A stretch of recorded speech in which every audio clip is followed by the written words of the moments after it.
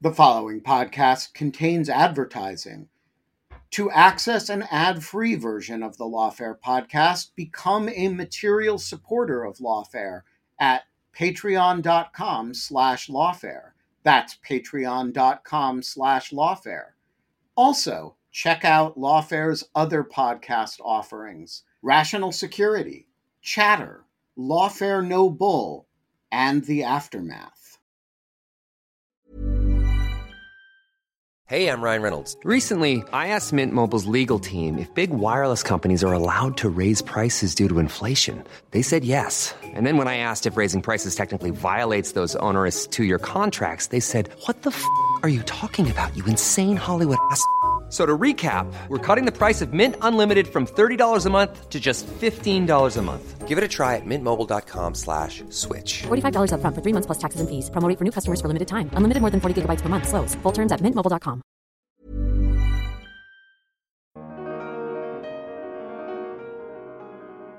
The other one is actually maybe the market is just too big. Like, it's really difficult, even when both sides really want to solve this problem, to kind of like resolve these sorts of issues. I'm Quinta Jurecic, and this is the Lawfare Podcast, January 20th, 2022. Today, we're bringing you another episode of Arbiters of Truth, our series on the online information ecosystem. In December 2020, 10 state attorneys general sued Google, alleging that the tech giant had created an illegal monopoly over online advertising. The lawsuit is ongoing, and just this January, new allegations in the state's complaint were freshly unsealed. The states have accused Google of tinkering with its ad auctions to mislead publishers and online advertisers and expand its own power in the ad marketplace. For what it's worth, Google told the Wall Street Journal that the complaint was, quote, full of inaccuracies and lacks legal merit. The complaint touches on a crucial debate about the online advertising industry. Does it work? To understand more, Evelyn Douek and I spoke with Tim Hwang, Substack's general counsel and the author of the book Subprime Attention Crisis: Advertising and the Time Bomb at the Heart of the Internet. Tim argues that online advertising, which underpins the structure of the internet as we know it today, is a house of cards, that advertisers aren't nearly as good as they claim to be at monetizing our attention, even as they keep marketing it anyway. So how worried should we be about this structure potentially collapsing? If ads can't convince us to buy things, what does that mean about our understanding of the internet more broadly? And what possibilities are there for designing a better online space? It's the Lawfare Podcast, January 20th. Why the online advertising market is broken. Your book is titled The Subprime Attention Crisis: Advertising and the Time Bomb at the Heart of the Internet. So why don't we start with you giving us a nutshell summary of your argument and what you mean by the analogy with the subprime mortgage crisis that led to the 2008 GFC. So yeah, first off, thanks for having me on the show.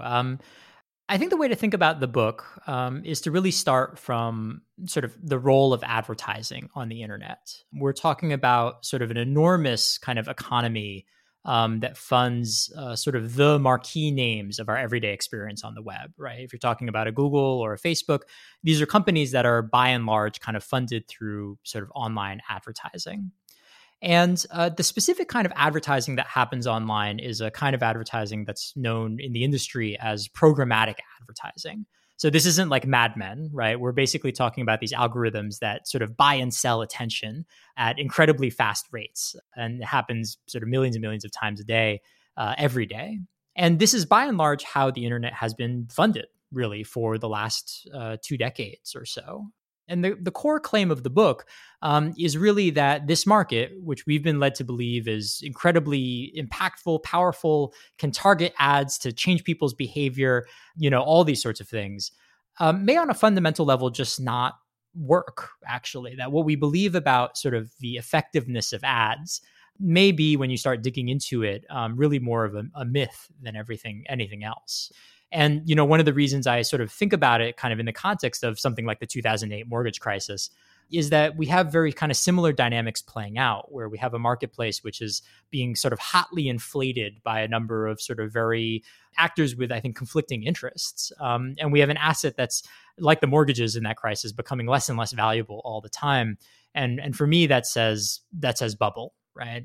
And the book kind of goes into making that argument and then ultimately kind of sketching out, what the implications are for the broader sort of web and society.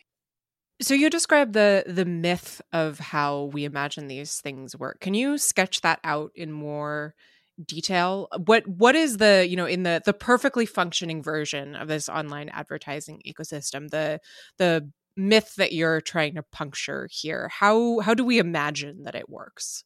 Yeah, absolutely. So the analogy or the comparison I always draw is that when we hear about sort of online advertising, we think about this like hyper precise behavioral mind control array that like fires from space, right? And can like get someone right at the point at which they're about to think about buying a new Casper mattress, right? And get them to buy that mattress.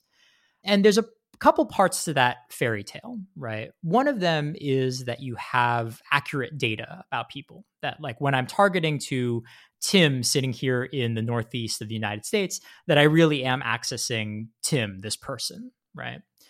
The second part of the myth is basically the idea that once I see the ad, that I am influenced by the messaging in that ad, and then I go do whatever the advertisement wants me to do, right? I go vote for a candidate, right? Or I go buy this product.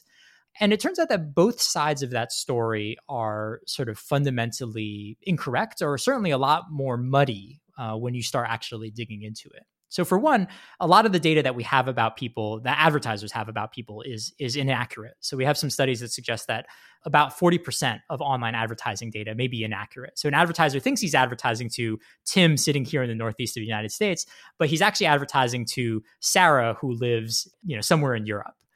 Another problem that often happens too is that the ad may actually not really reach a real person at all. So some studies suggest that $1 in $3 that are spent on online ads are lost to fraud, right? So it basically ultimately delivers that ad to, a bot, right? Or someone who's being paid to click on an ad. So I think that's the first problem, right? Is there's questions about whether or not even an ad can reach a real person. Then there's a question of whether or not, okay, you actually reach a real person. Does it actually influence their behavior? And again, we have these real questions as to whether or not that's the case, right? So, one anecdote I love saying is talking about is, when banner ads first made an appearance on the internet, the click-through rate for those ads was something like 50%. And the average now is something like 0.03% if you're lucky, right? And so we've seen this incredible multi-fold decrease in the effectiveness of whether or not people pay attention to ads in a relatively short period of time. I think there's this really interesting study that was done that also suggests that we may actually be fooled by sort of correlation and causation here, where advertisers are so good at targeting their ads that they actually target their ads to people who would have bought their product anyways, right? And so they put the ad in, they see the person buy the product, and they say, hey, this ad actually worked. But there's actually real questions as to whether or not there is a causal impact on ads. And so I guess to just briefly sum up, right, there's two parts of this fairy tale: that we can actually reach real people and that those people are actually influenced by ads, break down at several levels. I mean, that decline in the click-through rates is a totally insane statistic. That's absolutely amazing. What's driving that? Why were people clicking so much more than they are now?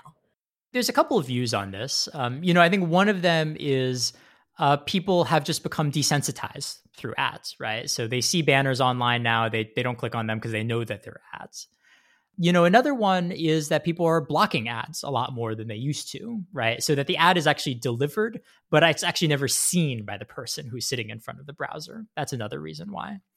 Another one, which is a really intriguing thesis that I've been kind of chasing after and would love to write like an article or an essay about, is, maybe when these banner ads first appeared, they were just novel on the internet, and that's why we clicked on them.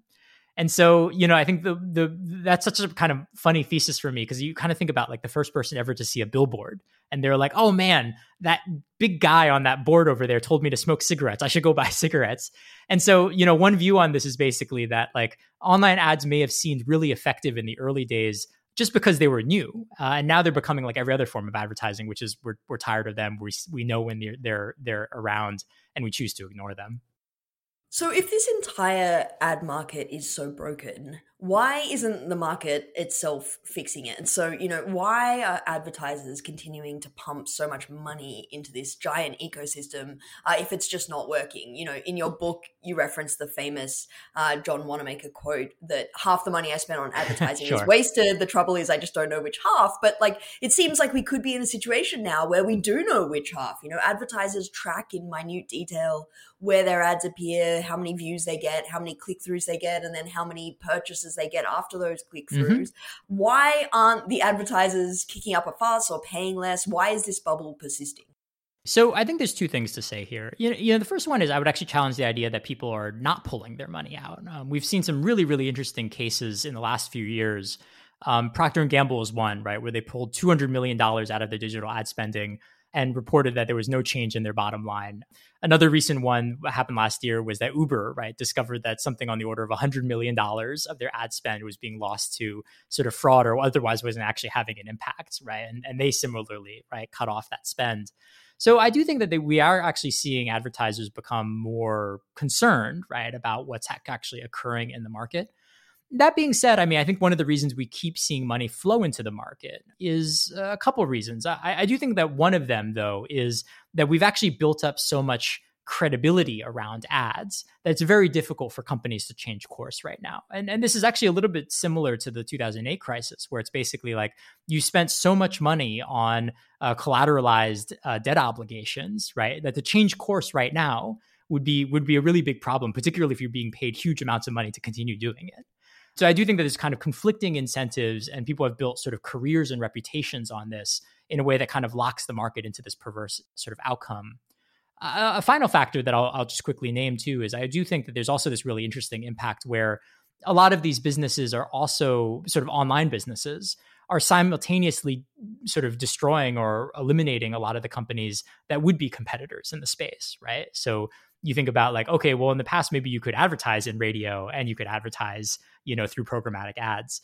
As these older mediums disappear, that money still needs to flow places, right? And so one theory too is that, the money ultimately flows to where it can flow, which is online ads. So one recent example of this ecosystem this market not working the way it should is in some really interesting allegations filed in a lawsuit the listeners might have heard of, which is filed by multiple state attorney generals against Google and Facebook, accusing them of running a monopoly, or of Google of running a monopoly, and then of sort of coordinating with Facebook to rig ad auctions. And there are some new details about that recently that have been unsealed in the complaint having to do with the specifics. I don't want to give you a pop quiz on the allegations in this litigation, but I am curious if you could talk about it a little, because I think it's maybe a good case study for your argument and perhaps even vindication. Do you read it that way? I do, yeah. And I think that actually, just as a quick coda before kind of directly going at your question, right? Like, I do think that the whole sort of framework of antitrust law in this space is, I think, very, very interesting. I'm like very bullish on more people becoming huge nerds about programmatic advertising, in large part because it's really wrapped up in what you need in order to bring sort of an antitrust case under US law. Like, one of the traditional problems has been, okay, what's the harm to the consumer for these so-called monopolies like Facebook and Google if consumers get their services for free, right? Because the typical conception of harm is that, look, you're paying more than you would otherwise. And, I think in some ways, you see regulators, you see state AGs getting very excited about sort of all of the shenanigans going on in programmatic ads, because it's a clear case of sort of anti-competitive conduct that really does sort of damage a business on a dollars and cents level. And so we are seeing, right, I think certainly the FTC is kind of interested in this direction. And I think is certainly present in the case that you mentioned. And, just to kind of quickly sum up for the listeners, the case there is a set of allegations, which, if true, I do see as a form of vindication for sure, because it suggests that essentially Google, for an extended period of time, was running an auction for their online ads that basically sort of defrauded both ad buyers and ad sellers, right? Where Google would basically say to one side, you sold your ad for this amount. And then they go to the buyer and they said, oh, you bought the ad for another amount, right? And then they were actually capturing the difference between those two numbers and then using that money elsewhere to sort of manipulate the outcomes in the marketplace.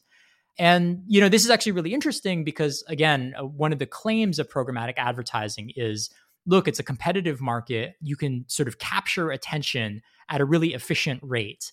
And it's also ultimately like effective, right? And I think, what the case demonstrates is the sort of tantalizing possibility that some of the biggest companies in this space are actually engaging in a kind of sort of fraud around the market, and that what we sort of think we know about online ads may not actually be the case. So yeah, I'm watching the case very closely, and I find it super interesting. So sort of looking at this case, it seems, the word that you just used, which seems pretty appropriate, is fraud.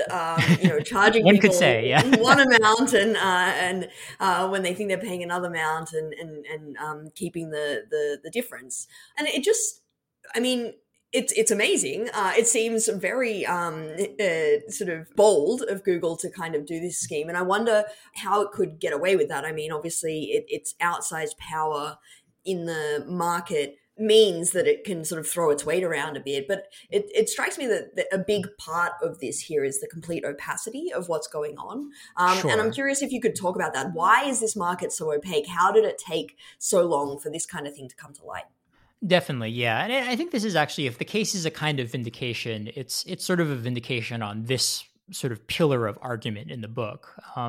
The book sort of makes the argument that, like, look, one of the reasons a bubble can persist in a marketplace is because the market is very opaque. It's very difficult to tell what's going on in it, if you're getting a fair price, those types of questions.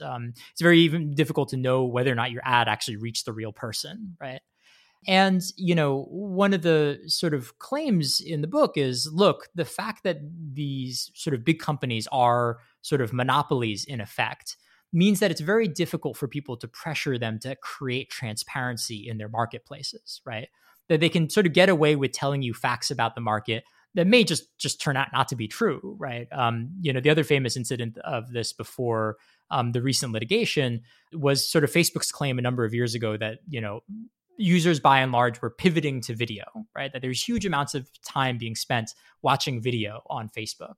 And if you were in journalism, you know that resulted in, huge shifts in who was getting hired and who was getting fired.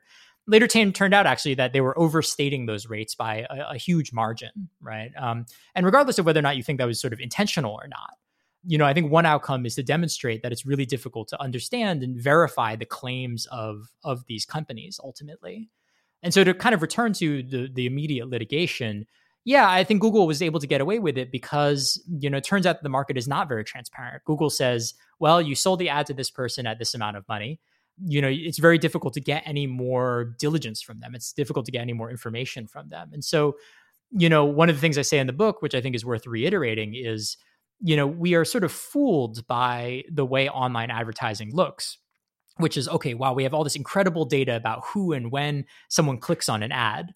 But I think at the same time, it's sort of like a mile deep, but an inch wide, right? Where it's actually very difficult to tell things about the market as a whole, which does make me concerned about, whether or not the market as a whole is a kind of bubble. Yeah, as a journalist, I bear the scars of the pivot to video. The video, yeah. Maybe not myself, but on behalf of all my colleagues who were scarred by that. So maybe we could talk about that a little more, because Sure. I think it's a good example of how, the way we've described it, it sounds like this is basically a market that's perhaps propped up by a lot of chicanery. And it's very easy to say, well, screw it, just get rid of this. Why do we need it? What's the importance?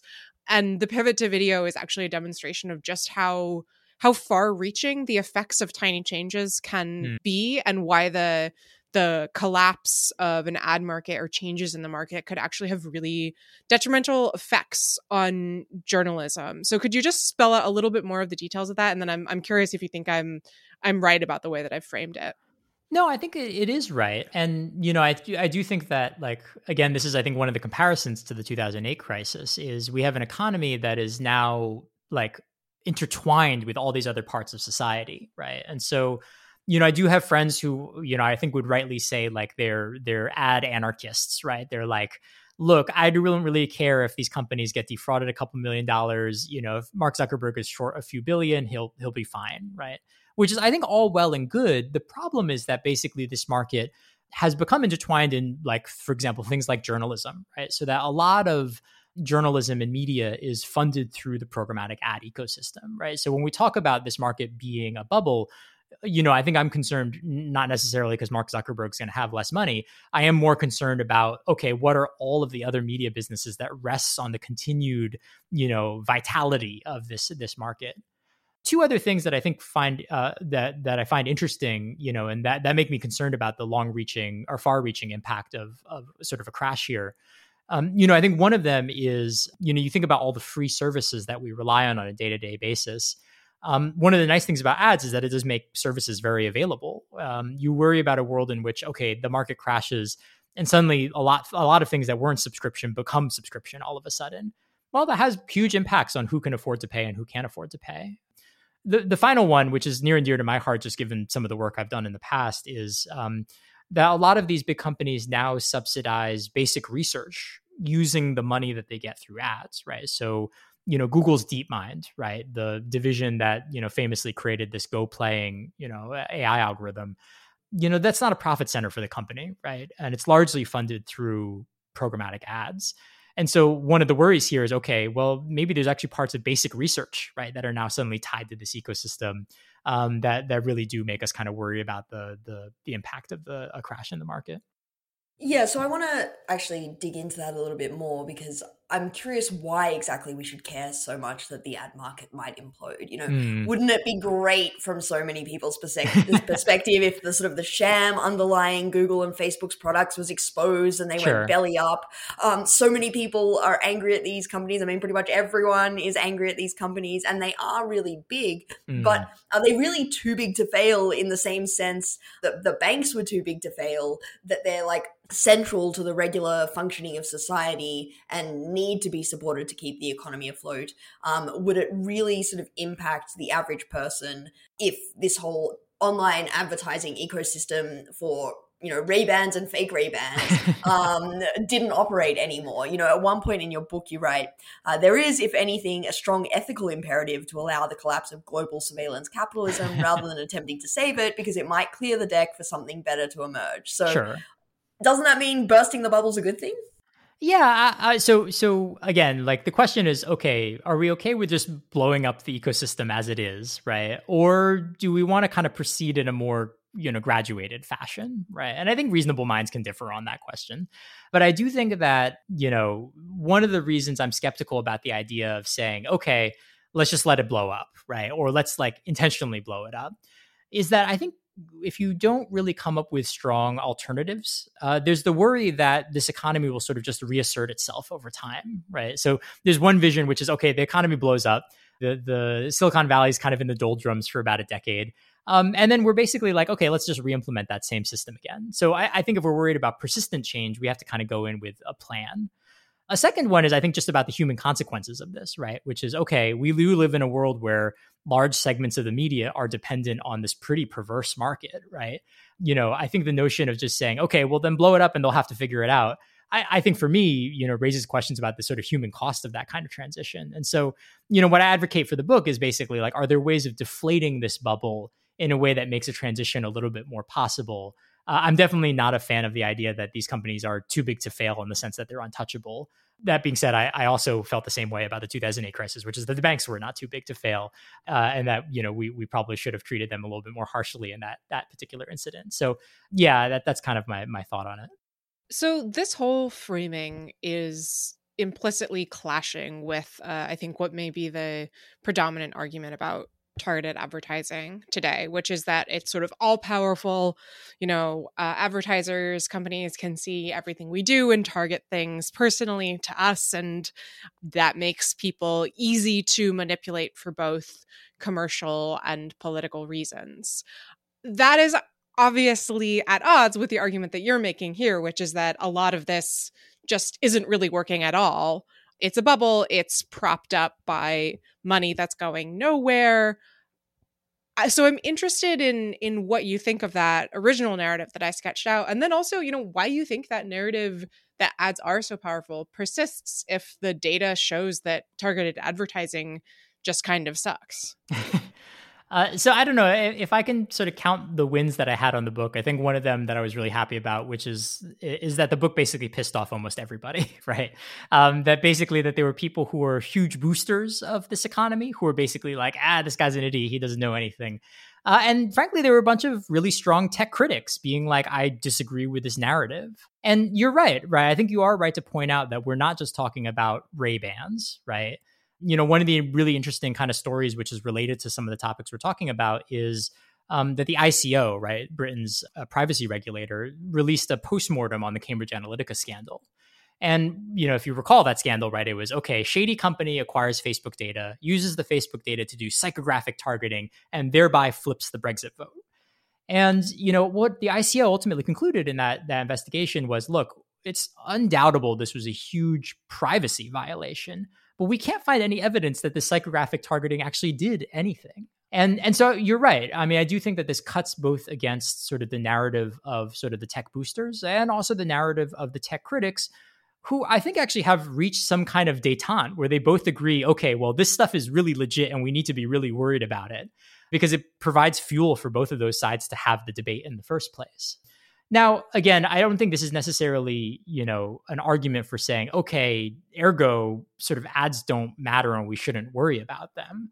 I think one of the perverse impacts of what I'm talking about is, okay, even though ads don't work, it still has created huge commercial incentives to collect enormous amounts of data about people, right? And, if you're worried about sort of privacy, you're worried about surveillance, right? Like, I think, you should still be worried about ads. I just happen to believe that our critique of them doesn't necessarily have to rely on the idea that, Mark Zuckerberg has a mind control ray. I think the Cambridge Analytica example is really interesting because what that story looks like years on is so different from the initial perception of it in the public mind. And I've been really interested in how the average person, if they have a memory of Cambridge Analytica, probably their memory of it is more in line with the original reporting of, Mark Zuckerberg's mind control ray. This was used to flip the Brexit vote. This was used to target American voters and win the election for Trump. Obviously, neither of which are true. And I'm sure some of that is just, there's always a bias where we remember things better the first time around and forget the correction. Sure. But I am curious whether if you make anything of the stickiness of the kind of original narrative that these ads are all powerful. Like, is there something that is desirable or attractive about the idea of an all powerful ad marketplace, even if it's malevolent? Like, it seems like it's more appealing, even in some sort of evil way, perhaps, than a marketplace that's just a bubble. Totally, yeah. I mean, I think it's such a compelling narrative, right? I think it's one of the reasons we need to sort of actively be pushing against it. Like the vision of this kind of like ability to like calculate behavior and deliver messages that really kind of like influence, voting behavior and political behavior. That's an exciting story, right? Like even if I hate the tech companies, even if I'm a huge tech critic, that's something to fight against, right? I think what we're ending up with, right, though, in the data is more of a picture of just sort of, a kind of incompetence, right? Which I think is a lot less motivating. I think it's certainly a lot less compelling as a narrative. On some level, you sort of can't fault tech critics for adopting a lot of these claims that come out of industry. Because they're exciting claims, right? They capture the public imagination and can be used either to rally people for, the big tech companies or against the big tech companies. And so I think the pragmatics of it have caused that narrative to be sticky, because it's a lot more fun than being like, well, 41% of ad data is, potentially inaccurate. Hey, I'm Ryan Reynolds. At Mint Mobile, we like to do the opposite of what Big Wireless does. They charge you a lot. We charge you a little. So naturally, when they announced they'd be raising their prices due to inflation, we decided to deflate our prices due to not hating you. That's right. We're cutting the price of Mint Unlimited from $30 a month to just $15 a month. Give it a try at mintmobile.com/switch. $45 up front for 3 months plus taxes and fees. Promo rate for new customers for limited time. Unlimited more than 40 gigabytes per month slows. Full terms at mintmobile.com. Quality sleep is essential for boosting energy, recovery, and well-being. So, take your sleep to the next level with Sleep Number. With a Sleep Number Smart Bed, you can individualize your comfort level and enjoy a better sleep night after night. J.D. Power ranks Sleep Number number one in customer satisfaction with mattresses purchased in-store. And now the Queen Sleep Number C4 Smart Bed is only $1,599, a saving of $300, only for a limited time. For J.D. Power 2023 award information, visit jdpower.com/awards. Only at Sleep Number stores or sleepnumber.com.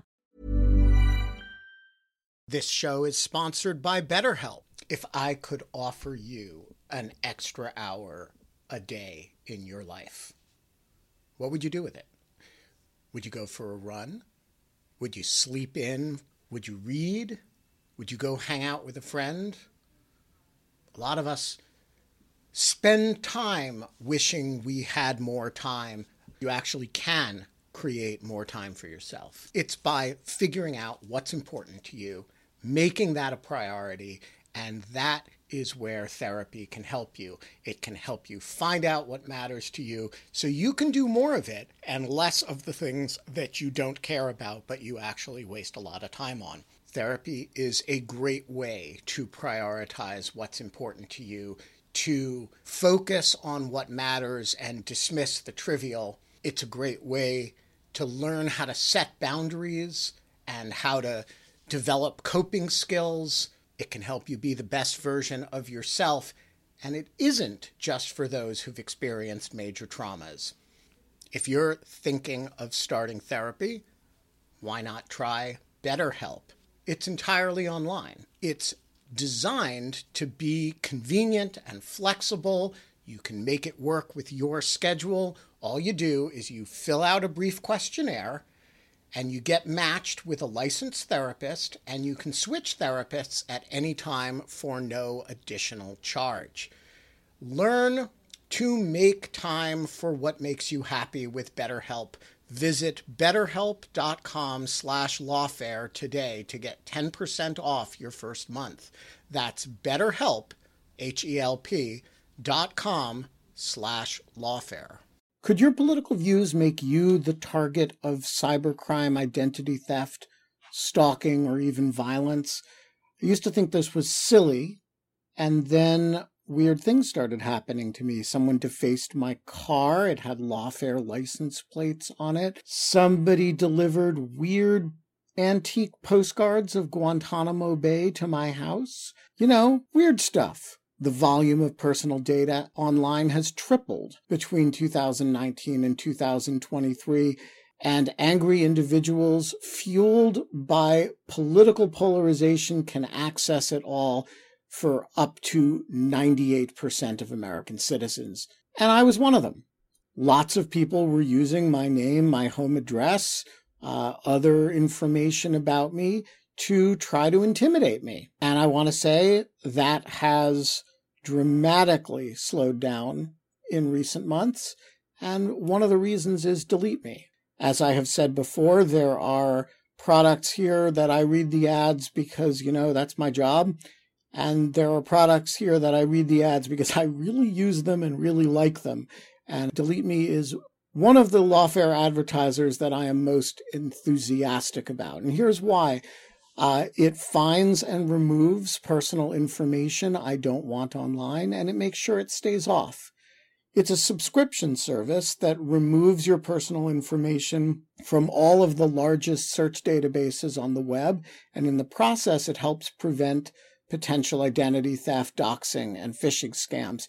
And here's the important point. It doesn't just do it once, because the information will get back into the systems. It does it, and then it does it again. So the first time I got one of these reports, and they send regular reports at Delete Me, there were a whole bunch of systems that I'd come off of.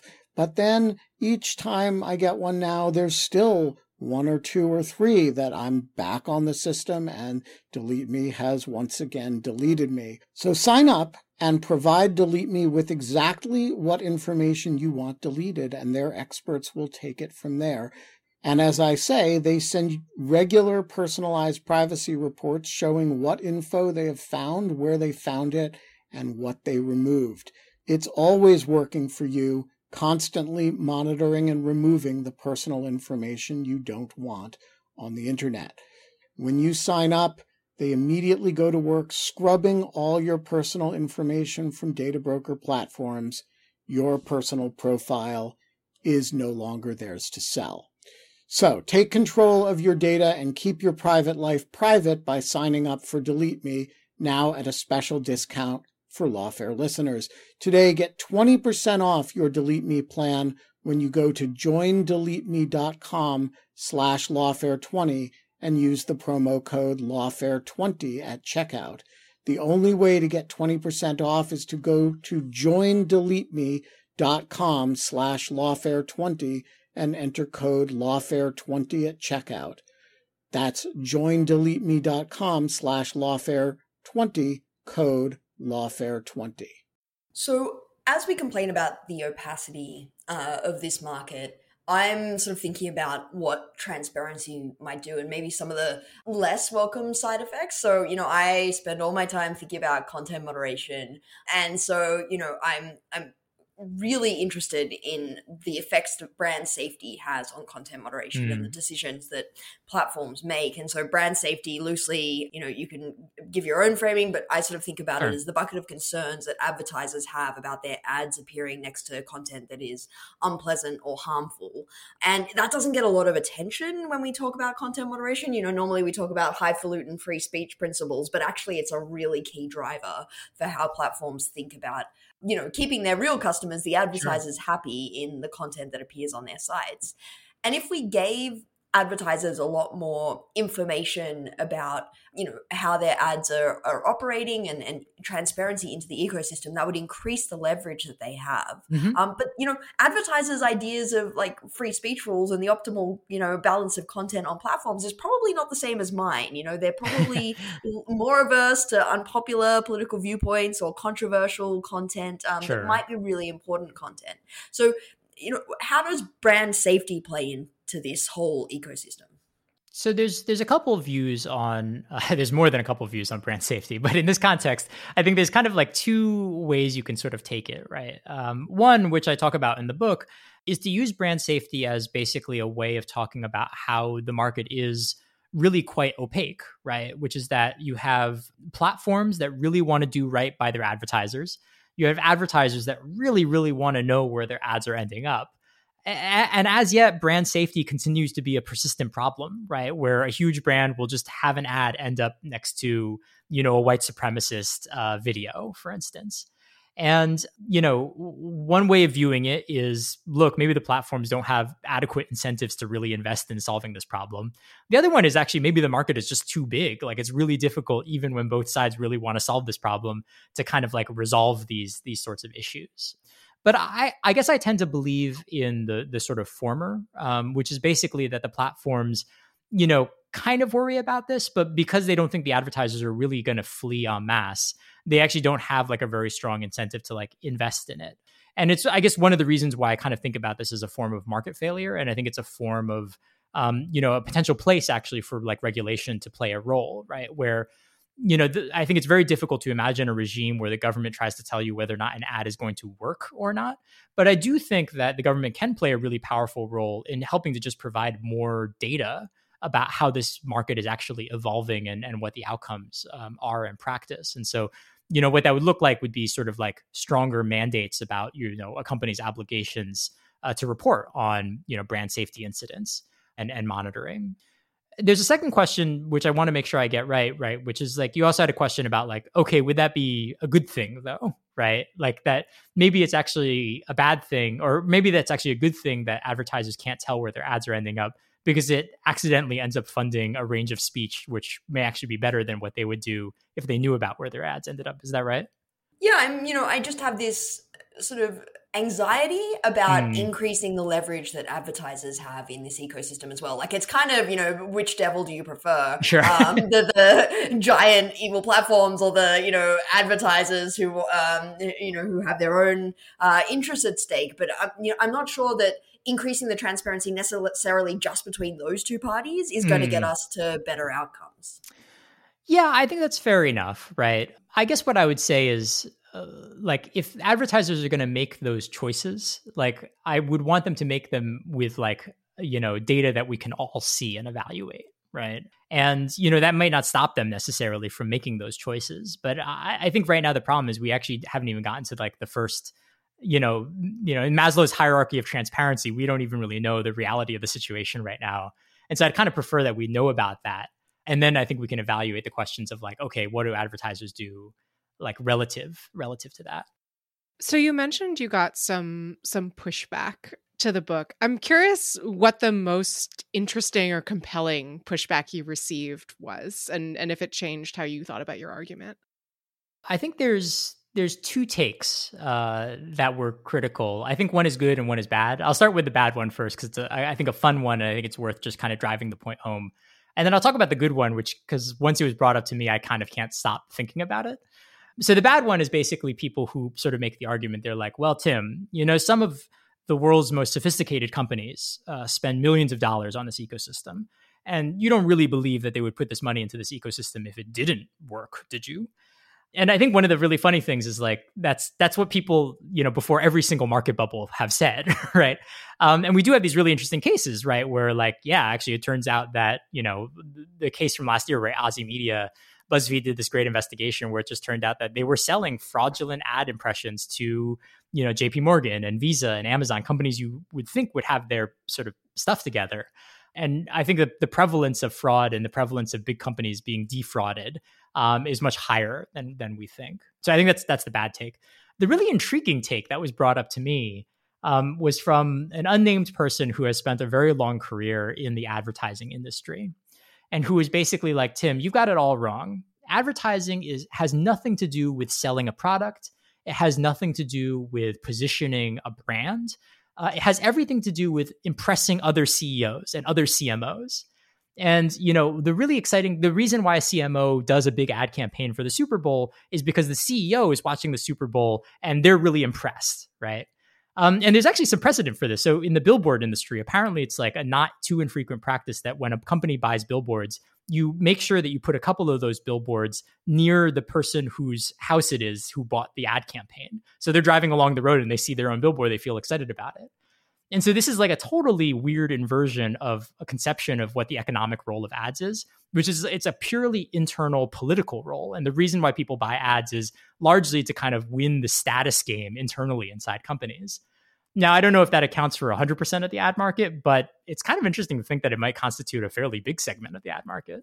Yeah, it's sometimes terrifying to think about how much of this whole system is dictated by different people, many of them men in Silicon Valley, having battles of egos, people went over to dinner and this person insulted this person and suddenly here we are with this kind of outcome, whether it's advertisers or platform executives, we are all just, it's kind of hilariously at odds with the bad take that you mentioned, sure. The first one, which is like, Tim, you can't possibly say the market is failing. The market is perfect and the market will always operate perfectly. Right? Whereas actually it's just these like protagonists moving the chess pieces around because they're like insulted or maybe, had a hard time in 12th grade or whatever. Totally. And I think it's almost the view of like advertising as a form of like large scale, like corporate therapy almost. Like, I thought my therapy was expensive. That's even worse.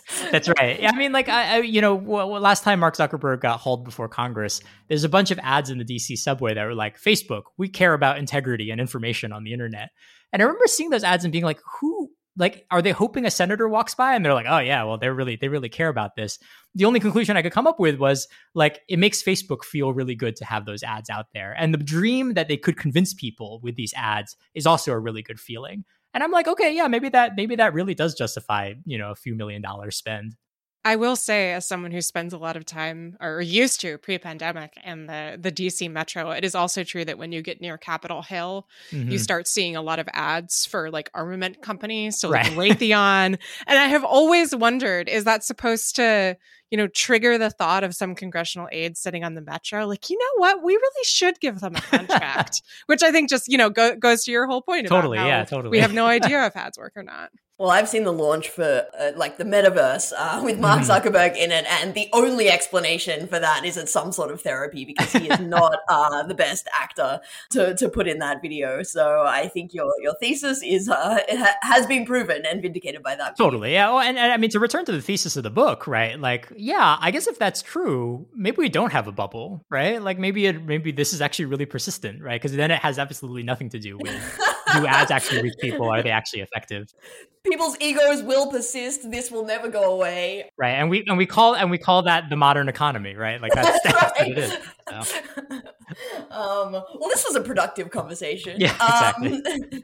Presuming that maybe we do still have a bubble, there's been a million regulatory proposals out at the moment on the ways to fix the platform economy, and you mentioned antitrust recently, and your dream or your bullishness on people finally trying to getting to understand how this all works a little bit more, and all of us becoming ad ecosystem nerds, which I'm still very much at the start of that process. Have you seen any proposals that you're excited about or that you think get to some of the problems that you've identified? Well, no, not at the moment. I think the space around antitrust and the big tech companies is really fascinating at the moment. You know, the way I sort of view it is that we're sort of in this like weird period of Goldilocks almost, where, you know, basically like I think that there's a lot of people concerned about actually using antitrust for real, right? Like going in and breaking up, you know, Facebook and Google. And I think not so implicitly, like I think the strong political counter argument is the companies arguing like, well, you wouldn't want to lose your tech advantage to China, would you? Which I think is actually like a really potent argument, and I think really does sort of hinder like the potential success of an initiative to really kind of like break up the companies in a structural sense. At the other hand, I think we also have like things like the Honest Ads Act, right? Which like feel like very kind of slap on the wrist, like, I'll just like label the ads and we'll solve the disinformation problem. And there's this kind of like big kind of middle ground, which is, okay, what's big enough to make it really hurt, but not so big that we're worried about the geopolitical consequences of what we're going to do. And, you know, I think there is still kind of a vacuum there at the moment. I happen to be bullish on sort of reform efforts in sort of the ad economy, because I do think it, A, you know, does hit the company where it hurts. And B, I think really does have a chance to kind of like improve the functioning of the internet. But I haven't necessarily seen like a strong sort of like move in that direction just yet. So if you were put in charge of targeted ad regulation, what reforms would you implement in your perfect world? So, you know, the proposal that I would give is actually the proposal that's sort of in the book. You know, the title of the book obviously references 2008, but the sort of final chapter of the book kind of leans on what happened, you know, essentially after the Great Depression, right? Like sort of in the aftermath of that bust. And, you know, ultimately what was done there was actually touching on some things that we've already talked about, right? Which is, okay, you know, we don't necessarily want the government coming into the financial marketplace and saying this stock is worth investing in, this stock is not worth investing in. And, you know, I think the same is true in the ad space, right? Particularly because people buy ads for all sorts of different reasons. Instead, what was done there was to basically say, we're going to implement this regime whereby if you're going to offer shares of stock to the public, you have certain disclosure requirements. And if you commit fraud on those disclosure requirements, there's going to be some really strong penalties. And I think there's actually some similar things that could be done here in the programmatic ad marketplace, right? So one really basic thing could be like, okay, so how do we improve sort of public accessibility of data on brand safety, right? I think that that's like a really key thing that could be done. Another one is like, could we implement rules around price transparency, right? So we evade or we deal with some of the problems that came up in the Texas AG's sort of litigation with Google. So I think that's a second thing that I would name. And, you know, I think then the question is, can we actually give it teeth, right? To say, okay, as a company, when you know, disclose this information, right? If we find out later that this is actually not the case, you know, that there are financial penalties, there's maybe even personal liability penalties for the people who put out this information. And that's kind of the regime that I'm sort of imagining in my sort of dream world. And so to keep pursuing that analogy to financial regulation, one of the key measures or planks of that regulatory structure is auditing and verification of, you know, financial statements and balance sheets. Yep. You know, because at the moment we have some transparency, and all of it, all of the data that platforms release could be as accurate as Enron's financial statements, and no one would be any the wiser. Yeah. They could just be, the result of monkeys dropping numbers on the floor and platforms picking them up and printing them. And so, it seems to me like auditing might be a good first step. I'm generally sort of in favor of that, but there's also, a whole bunch of problems with auditing, and we don't have any precedent for how do you audit a bunch of these systems. So what's your view? Would auditing be a good solution here? And what's your view on third-party auditing? I read maybe a little bit of skepticism about it in your book, but I'm curious. I actually am really favorable towards it. I think we can look to things like Social Science 1, right, to conclude that like companies don't have the incentives for adequate candor in providing the data. And just to unpack that a little bit, I mean, our listeners should be aware of Social Science 1. Sure. We've talked to Nate personally a couple of times and his frustration with that, but maybe you could just give a sentence or two.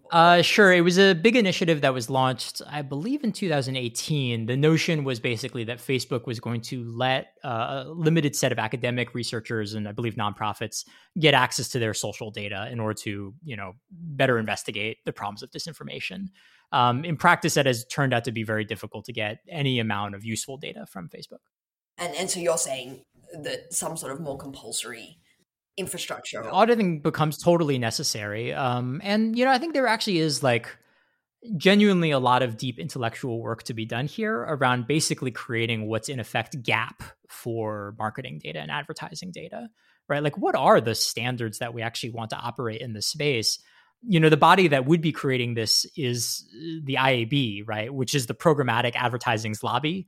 And so I do think the notion of creating sort of like an independent, framework for doing this auditing work would genuinely be really valuable. This is very exciting for me. This is the first time I can pull out the benefits of my accounting bachelor degree from several years ago. GAP, for those that are wondering, was the generally accepted accounting principles and sort of standards, as you said, for auditing and reporting in the industry. And it does strike me that it's a really big problem in this space that we just don't know. Like, how do we report on content moderation or targeted advertising? Sure. What figures do we need? What kind of incentives do certain reporting requirements create? When I think about content moderation, if you're asking platforms to report how much content they take down, that incentivizes them taking down more content. And so it's not so simple as to just think that introducing reporting or transparency doesn't actually change the underlying systems and the incentive structures of those systems as well. Yeah. So it's not just a copy paste, I guess, a job of other standards, and it does become very tricky. But it also seems like, and you talk about this in the book as well, that some third party auditing is coming, and that's driven a lot by advertisers who are like, hold on a second, we want to know a little bit more about what's going on here. Yeah. But if we leave it for them to design these systems, platforms and advertisers, again, we go back to that other problem that I was referencing, which is, neither of those parties are necessarily perfectly aligned with the public interest in thinking about how to design. Yeah. And I don't want to understate it, right? Like what we're talking about is a huge amount of work, right? And I think there's a lot of kind of like, actually deep philosophical questions, right? About like, how do we report some of these numbers? And I think that that's part of my worry about the sort of, again, to go back to kind of like the regulatory discussion is, that I think it may be too much work for us to want to actually build effective legislation around.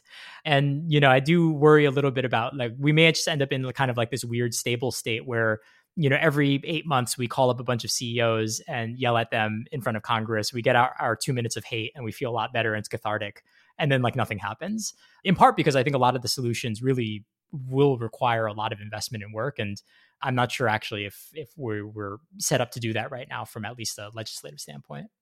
You read in your book, you have this interesting line that I'll just quote from here, that the internet was predestined to be one way or another is an attractive but ultimately wrong idea. There is nothing essential about the internet as we know it. The internet is not inherently open or democratizing, nor is it inherently closed and authoritarian. Digging into the history of the internet quickly reveals that the present-day internet is just one of many different information networks that could have come to be. So can you talk a little bit about what you mean by that? What are those possible alternative histories, and is it still possible to reach them? So this is a topic that's been very much on my mind recently. I went to college largely because I was very excited about becoming a software engineer. And then I read Larry Lessig's Free Culture, right, and became like this diehard tech policy person, and just like have just been working on that kind of stuff ever since. And, it's something I've been reflecting on a lot, right? Which is like a lot of the rhetoric about the internet in the early 2000s was this notion that there was something, deeply predestined about the internet, right? That, okay, well, the internet was going to be this open protocol. And the great thing about open protocols is that it's impossible for authoritarian governments to resist it, right? Like once a country gets the internet, authoritarianism becomes impossible.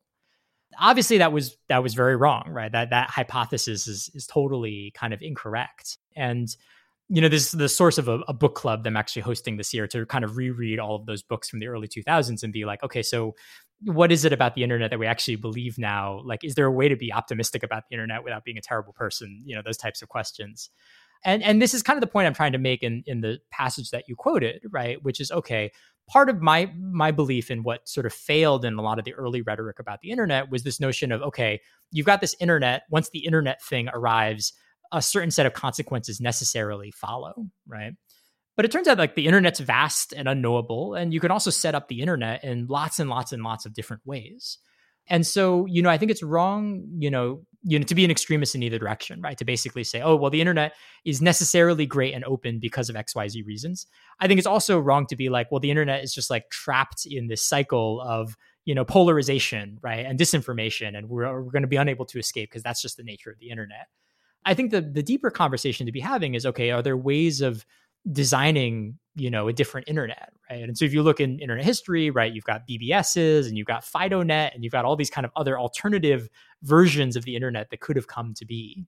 And so I try to, I don't know, this is maybe my way of maintaining a kind of optimism, is to believe that, yeah, we really can, kind of push the internet in a different sort of direction. And, I guess to kind of directly answer your question, right, like, do I think that is possible?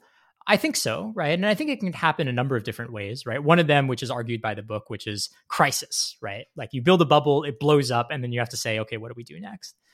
I think another one that I think a lot about is also like norms. One of the really interesting things about sort of the internet is that I think we've just come to accept that the internet features advertising and works in a very particular kind of way. And I do think that if you're able to kind of persuade people to treat sort of the internet differently, to come to it with different expectations, then you do actually have a very powerful tool for reshaping what the internet looks like. So it isn't necessarily that the technology forces certain social outcomes. I think there's a way of thinking about the social outcomes forcing the sort of technology outcomes.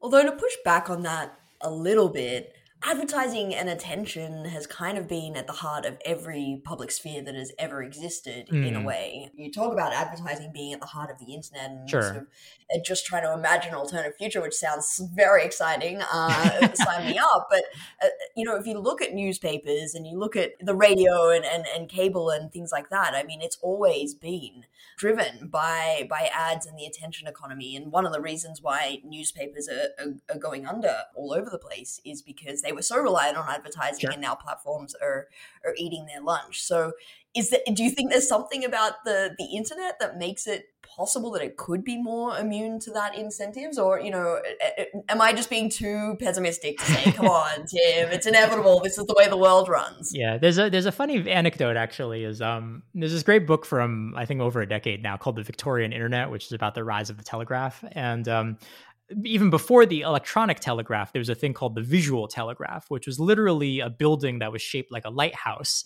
that would have these shutters on top that you would open and close. And so that someone like 10, 15 miles away could be like, oh, okay, they're signaling to me that, bad weather is coming or whatever. And a huge network of these visual telegraphs, as they were called, were built in France at the time. And one of the first use cases that was proposed for it was, oh, this would actually be a great way to advertise, crop prices and things. And so yeah, I think, it picks up on a point that I think you were trying to make, which I actually very much agree with, which is that I'm not sort of an extremist around ads in the sense that I feel like, the internet should never feature ads at all, right? Clearly, I think there's a lot of things that are really great about ads, right? One of them we've already talked about is the fact that ads make services widely accessible to people. I think the question that we're really confronting is, should ads be a monoculture in the economy in a way that kind of powers this entire communications network, right? And I think my answer to that question is no, right? Like, I don't think that it's very safe to have an economy that is so dependent on this single sort of market, right?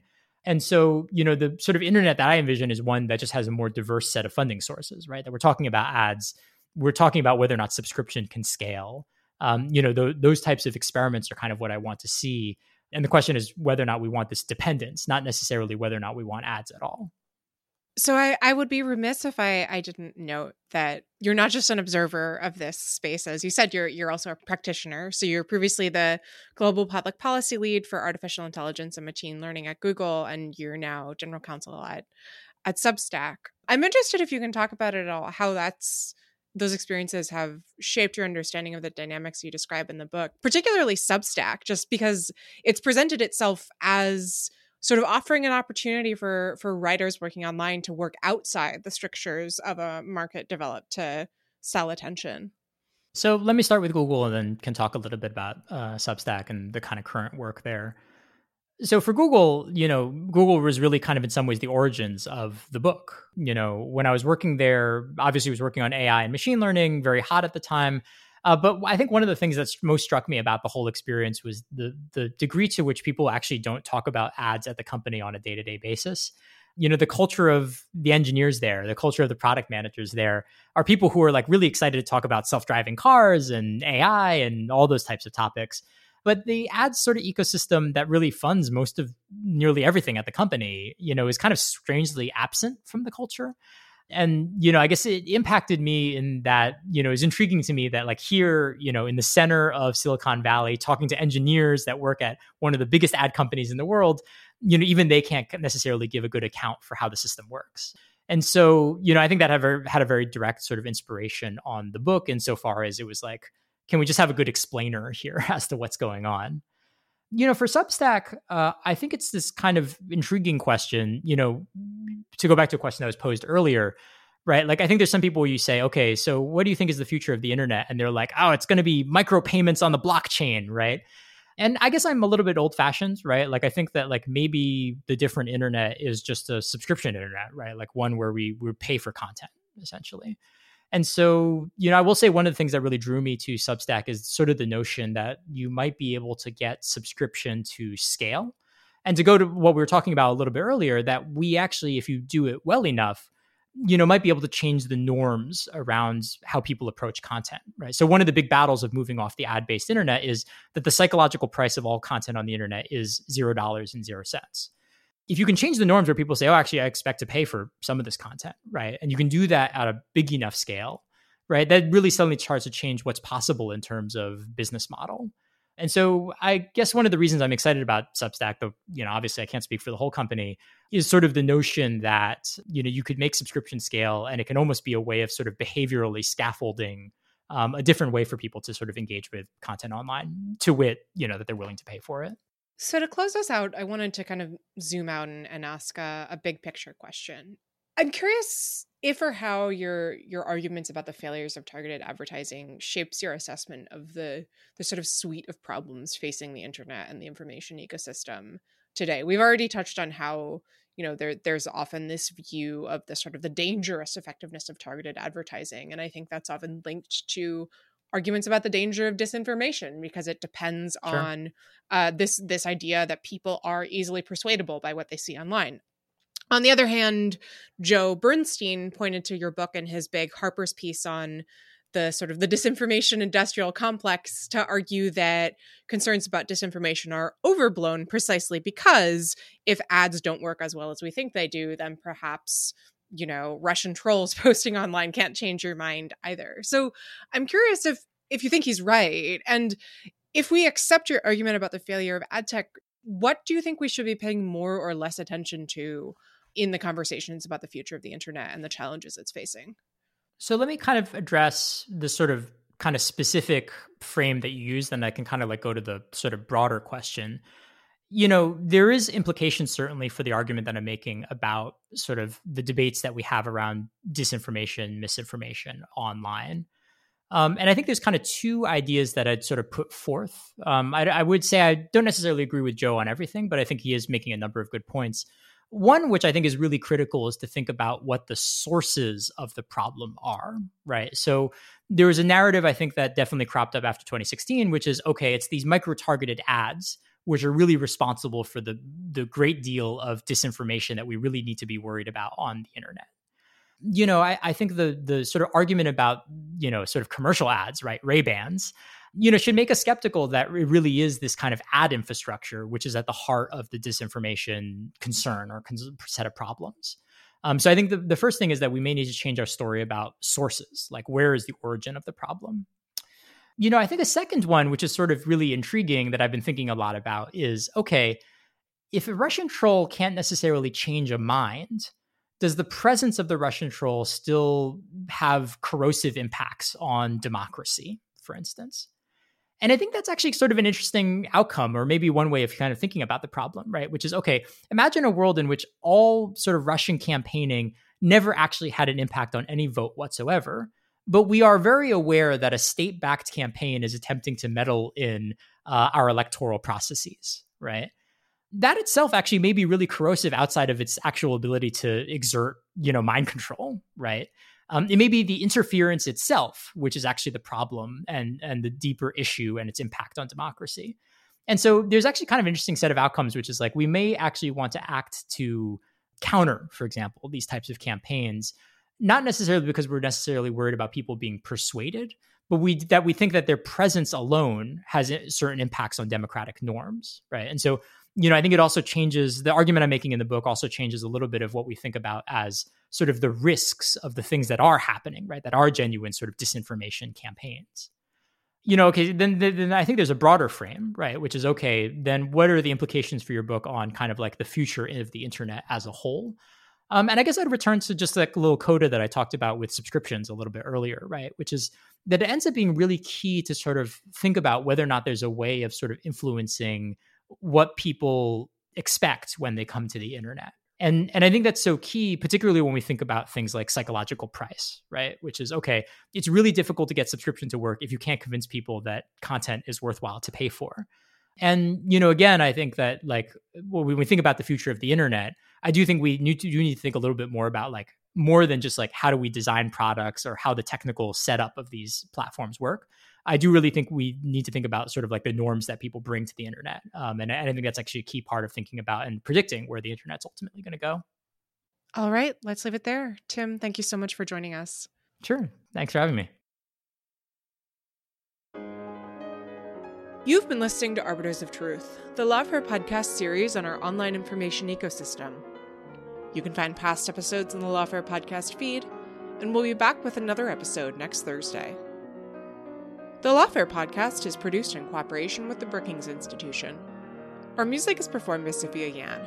Our audio engineer was Hamza Shatu, and our producer is Jen Padya-Howell. Please rate and review the Lawfare podcast on whatever app you use, and consider becoming a material supporter of Lawfare on Patreon. As always, thanks for listening.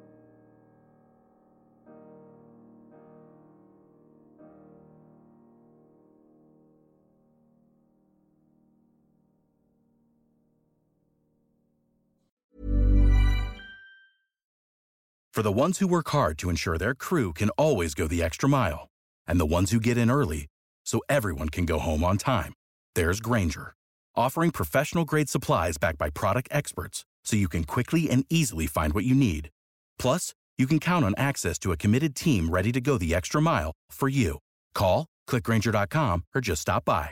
Grainger, for the ones who get it done.